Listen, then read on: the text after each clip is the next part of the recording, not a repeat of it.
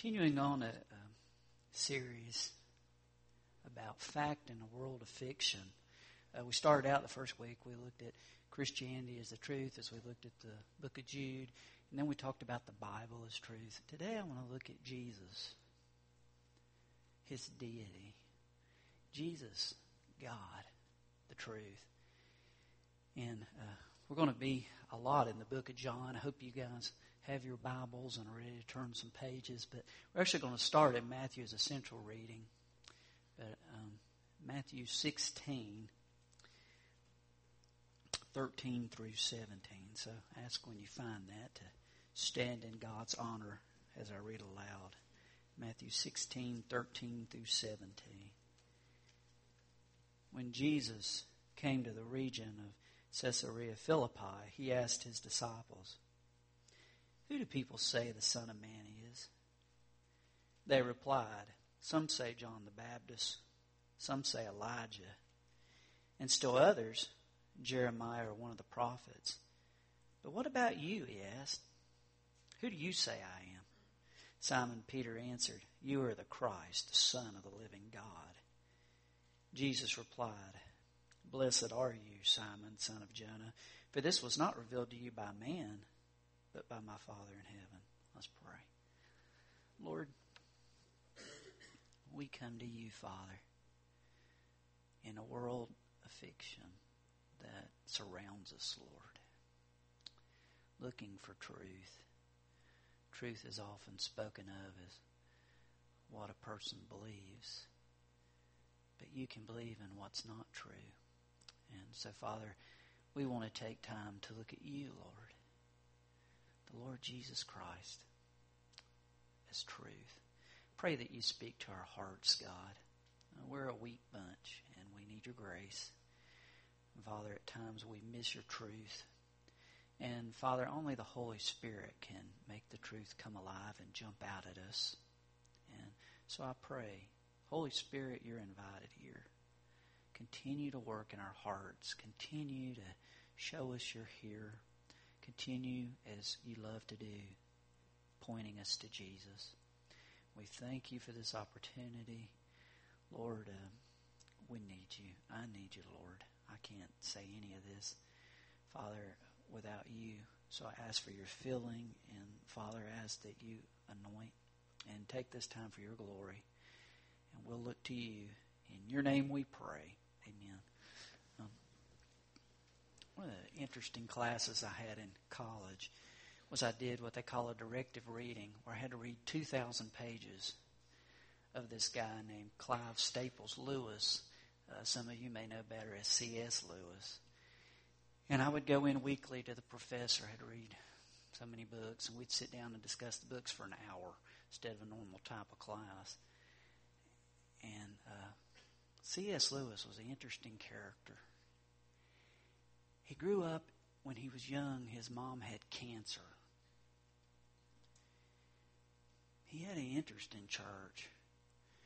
But as he put it, as he prayed to the great magician to pull a supreme magic trick and heal his mom, to take away this cancer, his words, it seemed as if they just did not reach God.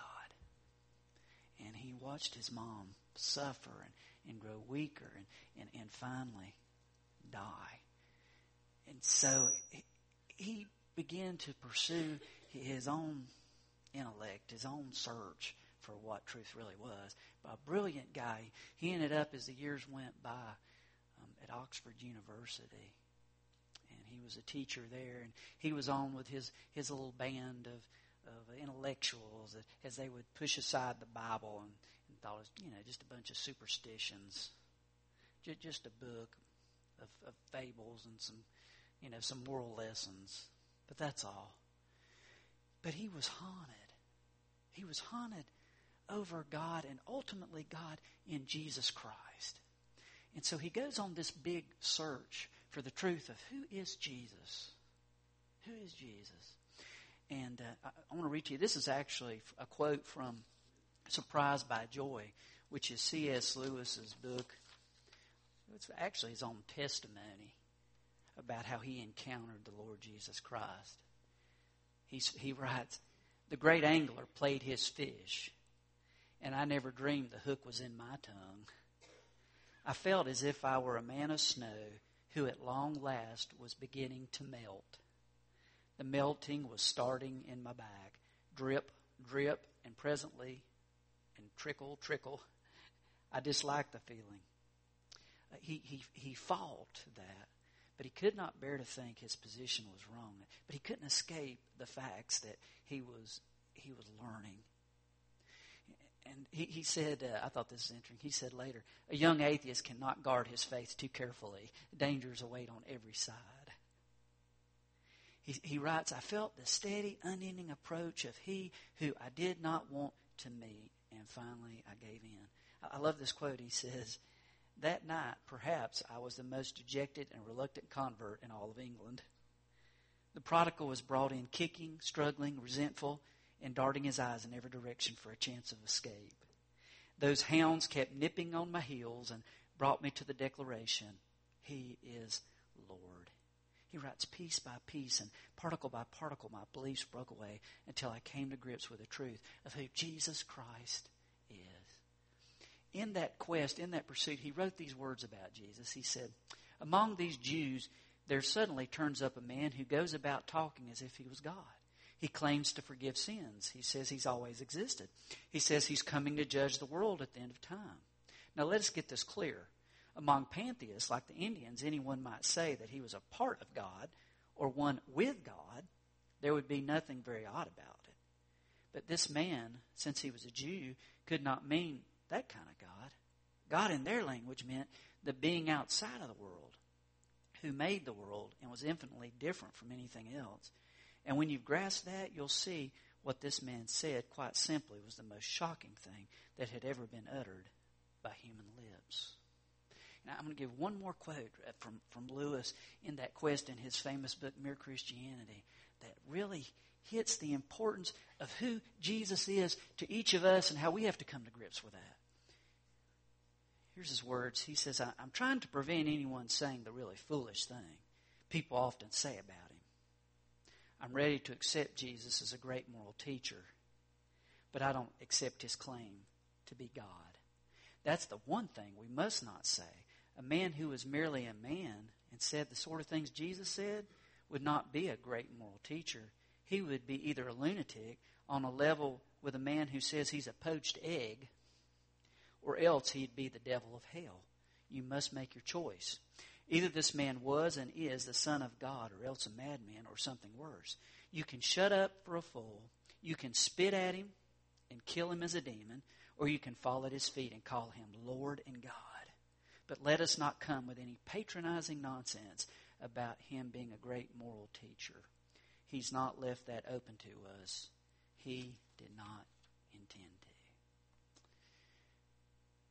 As we look at our passage of Scripture I read in Matthew 16, Jesus is with his disciples. He has that open type of relationship where he can just speak honestly and openly to them.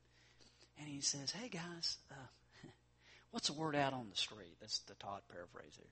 "What are people around you saying about who is he? Who is this guy that you follow?" You know the answers here that are shared. Some say John the Baptist, others Elijah, others Jeremiah, one of the prophets. What about you, where you are? Who do people say Jesus is? Have you had any conversation? Maybe they say, well, he was a great moral teacher.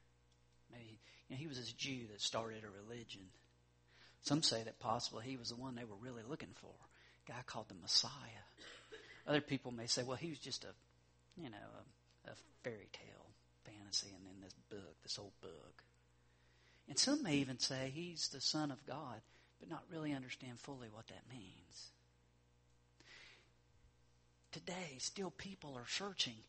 They want to know who Jesus is, and there is a longing for that, and people have different ideas. And as we look at the Scripture here, I want to just look as the Bible opens up and it shares about his identity. I want us to look at that.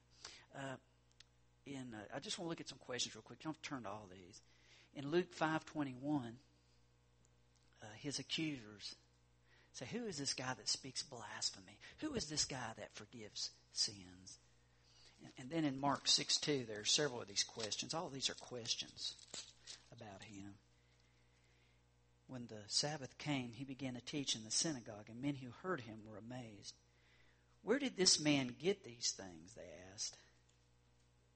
What's this wisdom he's been given that he even does miracles? Isn't this the carpenter? Isn't this Mary's son and the brother of James, Joseph, Judas, and Simon? Aren't his sisters here with us? And it says, and they took offense on Jesus. They took offense on him. Then in Matthew 8:27, there's the great storm. And Jesus says, be still. And they obey his commands. And the disciples look at him and say, who is this guy that even the winds and the waves obey him? And then in Luke 7:48 and 49, there is a woman there who has much to be forgiven of, and she's worshiping Jesus. And he looks at her in love, and he says, your sins are forgiven. And so they look at him, and they say to him, who is this guy that forgives sins? Who is he? And then in Luke 9, verse 9, Herod, he says, who is this one I hear such things about? He gives an inference. He says, I got rid of this John the Baptist. Who's this guy? Who is he? As the questions abound, who is he? But I want to specifically look at the quest of Pilate. What Pilate had to say. Now if we get into John, look at John 18.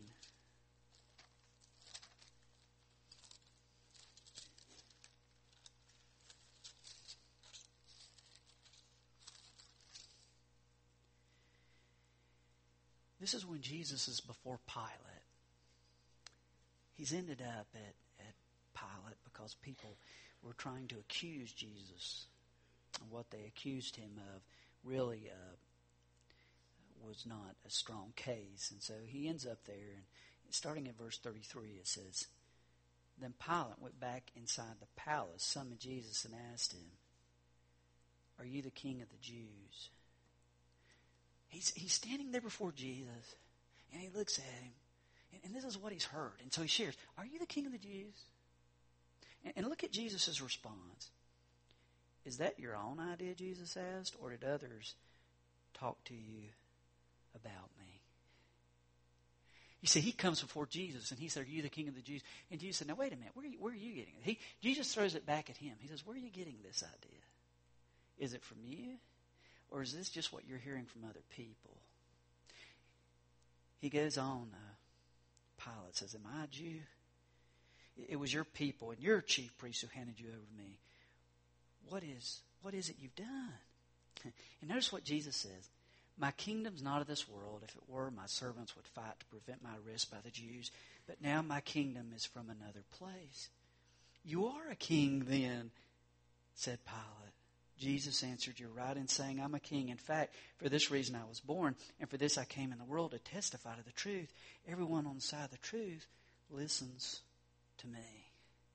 You see, Pilate kept questioning Jesus. He kept asking, who are you? But in essence, Jesus would turn it around and say, who are you, Pilate? What is it you're looking for? And he shares the truth. And notice what Pilate says in verse 38. He says, what is truth? Man, that sounds like today. What's true? What's the basis of truth? It says, with this again, he went out again to the Jews and said, I find no basis for a charge against him. And then he talks about his custom to release one day. Now, drop down to chapter 19. And I want to begin at verse 8, because Pilate back again before Jesus. Now, he's listened to the Jews' insistence that Jesus must be the one who dies, who is crucified. Verse 8, it says, when Pilate heard this, he was even more afraid. He went back inside the palace. Where do you come from? He asked Jesus. But Jesus gave him no answer. As he looked into the heart of Jesus, as he looked for truth, where do you come from, Jesus? It says that Jesus was silent, though. Jesus did not answer him. He says, do you refuse to speak to me? Don't you realize I have the power either to free you or to crucify you? Notice Jesus' response, verse 11. You would have no power over me if it were not given to you from above. Therefore, the one who handed me over to you is guilty of a greater sin. He kept looking to Jesus. Who are you? And Jesus kept looking back and saying, who do you think I am? He was trying to get Pilate to use his own mind, to use his own heart, to use his own convictions, and to quit looking at what the Jews were saying, what other people were saying. But Pilate, who do you say that I am? You've got to come to grips with this yourself. Pilate, who am I? Verse 12, notice this. From then on, Pilate tried to set Jesus free. But the Jews kept shouting, if you let this man go, you're no friend of Caesar. Anyone who claims to be a king opposes Caesar. Pilate was hit with a great truth in his own heart. He watched Jesus. He listened to Jesus. He was in the presence of Jesus. And although he kept trying to look for an angle to be able to say that this man is guilty, that this man does not deserve this, he couldn't find that. In his own heart, he obviously came to an understanding of this Jesus. And he wanted to set him free, even though the political pressure was against him and turned him away. That was the desire that he had. That was his longing. Now, drop down to verse 17. So the soldiers took charge of Jesus. Carrying his own cross, he went out to the place of the skull, which in Aramaic is called Golgotha. Here they crucified him, one and with him two others, one on each side and Jesus in the middle. Pilate had a notice prepared and fastened to the cross. It read, Jesus of Nazareth, the King of the Jews. Many of the Jews read this sign, for the place where Jesus was crucified was near the city. And the sign was written in Aramaic, Latin, and Greek. The chief priests of the Jews protested to Pilate, do not write the King of the Jews, but that this man claimed to be the King of the Jews. Pilate answered, what I have written, I have written. Did you see it? He was pressured what others were saying about Jesus. Who is he? Crucify him. Kill him. But Pilate, when he had it written, he said he is the King of the Jews. He didn't say, although they tried to pressure him to, he claims to be the King of the Jews. Why? Because I believe in Pilate's mind, he was grappling with that. He was dealing with that, and the evidence didn't point to, he just claimed to be the King of the Jews. He is the King of the Jews. Now, I want to look at what Jesus had to say. Turn back to John chapter 8. Jesus is in one of those classic battles with the Pharisees.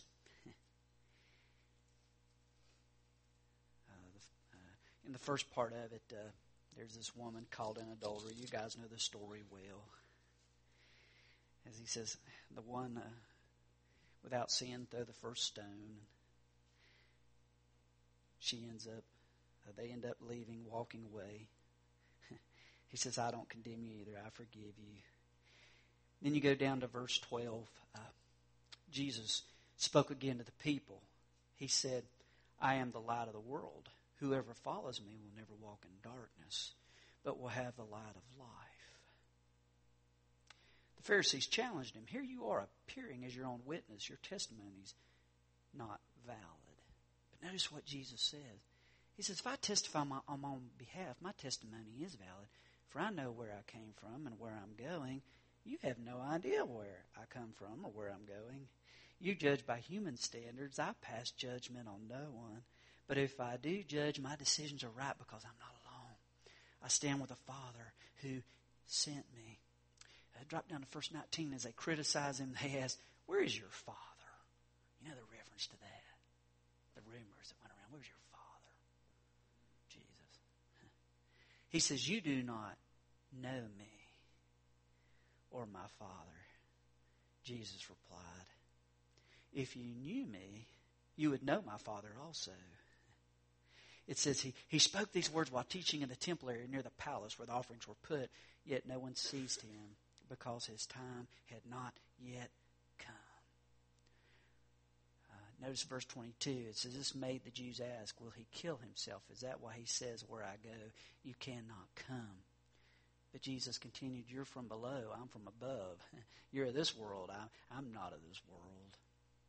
So there's this constant friction that is going on between the two as they're pushing him down and as he shares his truth. And then at verse 31, he says, to the Jews who had believed him, Jesus said, if you hold to my teaching, you're really my disciples. Then you'll know the truth, and the truth will set you free. But notice how they answered him. He said, we're Abraham's descendants, and never been slaves anyone. How can you say we'll be set free? And Jesus replied, I tell you the truth, everyone who sins is a slave to sin. A slave has no permanent place in the family, but a son belongs to it forever. So if the son sets you free, you'll be free indeed. They're speaking of Abraham's descendants. Hey, we've got the religious pedigree. We grew up in the right place. We heard all the right stuff. God's accepting us because we have the lineage. We come down from that. And Jesus said, you guys are trapped. You guys are slaves. You guys don't get it. You guys are missing the whole point. And so there's this battle that rages, that goes in between them. And starting at verse 39, he said, Abraham's our father, they answered. If you're Abraham's children, said Jesus, you do the things Abraham did. Ouch. As it is, you're determined to kill me, a man who's told you the truth that I heard from God. Abraham didn't do such things. You're doing the things your own father does. We're not illegitimate children, they protested. The only father we have is God himself. Wow, listen to these words. Jesus said to them, if God were your father, you would love me, for I came from God, and now I'm here. I've not come on my own. He sent me. Why is my language not clear to you? Because you're unable to hear what I say. You belong to your father, the devil, and you want to carry out your father's desire. He was a murderer from the beginning, not holding to the truth. There's no truth in him. When he lies, he speaks his native tongue. He's a liar. The father lies. Yet, because I tell you the truth, you do not believe me. Can any of you prove me guilty of sin? If I'm telling the truth, why don't you believe me? He who belongs to God hears what God says. The reason you do not hear is that you do not belong to God. He was saying to them, you're trapped in religion, but what I have come to provide is much more than that. It is a connection with a living God. It is to become new. And it's to have a change of heart. And the reason you don't hear is because you're not connected. You haven't received the truth. You haven't grabbed hold of the truth. You haven't let God change your heart. And that's why you can't hear me. That's why you don't believe. Because you don't belong to God. And then notice in verse 48, he says, are you a Samaritan? Are you demon possessed? He says, I'm not possessed by a demon. I honor my Father, and you dishonor me. That's why he says, I'm not seeking glory for myself. There's one who seeks it. He's a judge. I tell you the truth, if anyone keeps my words, he will never see death. And so this battle continues to rage. This battle continues to go on. And then you drop down to verse 57. Or, let's see, let me go to verse 55. It says, though you do not know him, I know him. If I said I did not, I'd be a liar like you. But I do know him, keep his word. Talking about Abraham. Your father Abraham rejoiced at the thought of seeing my day. He saw it and was glad. And they said, you're not yet 50 years old, and you've seen Abraham? I tell you the truth, Jesus answered. Before Abraham was born, I am. Jesus made this declaration, I am. And they all understood in that day what that meant. I am who I am. I'm Yahweh. I'm God. Notice their response. They didn't want to believe. They fought against that. At verse 59, at this, they picked up stones to stone him. But Jesus hid himself, slipping away from the temple grounds. Jesus declared himself, I am that I am. They refused. They had to deal with who Jesus was, and they decided they were going to fight against that. their effort, their longing was to destroy him, to kill him, to stop his voice, to stop the movement that was going through his life. They wanted to snuff that out, to shut that down. That was their heart. Now, back to John chapter 1, as we move near the end of this. Very familiar passage of Scripture. First 5 verses. Very familiar passage of Scripture to us about Jesus. In the beginning was the Word, and the Word was with God, and the Word was God. He was with God in the beginning. Let me stop there a moment. Now, notice that word is capital W. Now, who is the Word? Drop down to verse 14. The Word became flesh and made his dwelling among us. We've seen his glory, the glory of the one and only who came from the Father, full of grace and truth. So we have a picture here that this one, the Word, became flesh, dwelt among us, seen his glory. Now, drop down to verse 17. For the law was given through Moses, grace and truth came through Jesus Christ. The Word is Jesus Christ. You can replace Jesus' name here, verse 1. He says, in the beginning was Jesus Christ. And Jesus Christ was with God. And Jesus Christ was God. Jesus Christ was with God in the beginning. Notice in verse 3, as we learn more about him, through all things were made. Without him, nothing. Through him, all things were made. Without him, nothing was made that's been made. He's the Creator. He made all things. The guy who had no place to lay his head would lay at night and he would look up in the stars. And since he made them, he knew the name of each star. He knew all the details about each star. He knew all the details specifically about his creation because he's Creator. He's Creator. He's the Word, the living Word. He's the one who made it all. Verse 4, it says, in him was life. And that life was the light of men. He's life. Guys, the source of life. God himself. Life available. And look at the sad verse. Verse 5. The light shines in the darkness, but the darkness has not understood it. There are those who are in darkness. They don't understand the light. They don't grasp the light. So they want to stay in darkness. They don't want the light to shine. For then they are forced to deal with the light. Pilate tried. He tried not to deal with the light. He tried to run from that. But yet he kept finding himself face to face with Jesus. And Jesus would turn it back and say, what about you? Who do you say that I am? You see, that is the most pertinent question for all of us. Who do you say Jesus is? Who is Jesus to you? It must become personal. It's a question that cannot be avoided, and the Scripture makes it very clear. It's a question that ultimately must be dealt with and will be dealt with. Philippians 2, 5, and 11. You guys know the passage. He says, your attitude should be the same as that of Christ Jesus, who being in the very nature God, did not consider equality with God something to be grasped, but made himself nothing,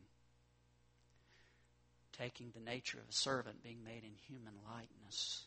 He humbled himself to death, even death on a cross. Therefore, God exalted him to the highest place and gave him the name above every name, that at the name of Jesus every knee should bow and every tongue confess that Jesus Christ is God, to the glory of God, that he's Lord, to the glory of God. Who is Jesus? He's Lord. Who knows he's Lord? One day everyone will. One day all of us will declare he is Lord. One day every knee will bow. And the question comes back to, who do you say he is? Will you be forced to bow, or will it be of your own choice, your own volition? Will you turn to him? Will you trust him, or will you shut his voice? Will you be closed to who he is, with what he wants to say to you? That is the question. People were asking, who is he? Is he a prophet? Elijah, Jeremiah, John the Baptist? Who is this guy? Turn me back to that passage in Matthew 16. He looks at Peter, the guy that, so often gets it wrong. But I want you to see what he says. He turns it back. Jesus says, after he's asked what other people are saying, he says, what about you? Who do you say I am? See, it always comes back to that. Not what other people say, but not what other people are saying about who Jesus is. Who do you say I am? Look at Peter's response. Peter answered, you are the Christ, the Son of the living God. Man, what a response. And look at what Jesus said. He didn't deny it all. That's pretty high praise there, Pete. He didn't say that. Look what he said, verse 17. Blessed are you, Simon, son of Jonah. For this was not revealed to you by man, but by my Father in heaven.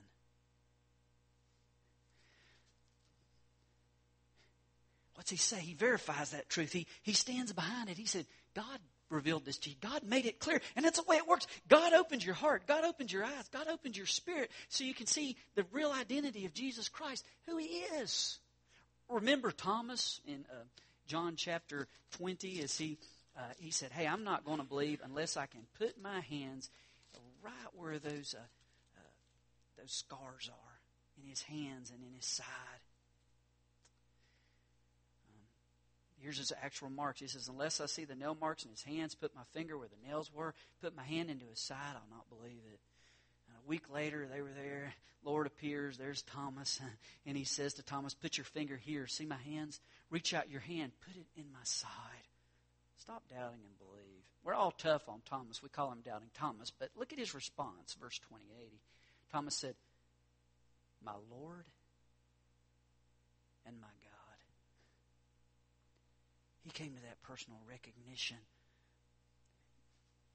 You see, to enter the house of faith, you go through the doorway of doubt.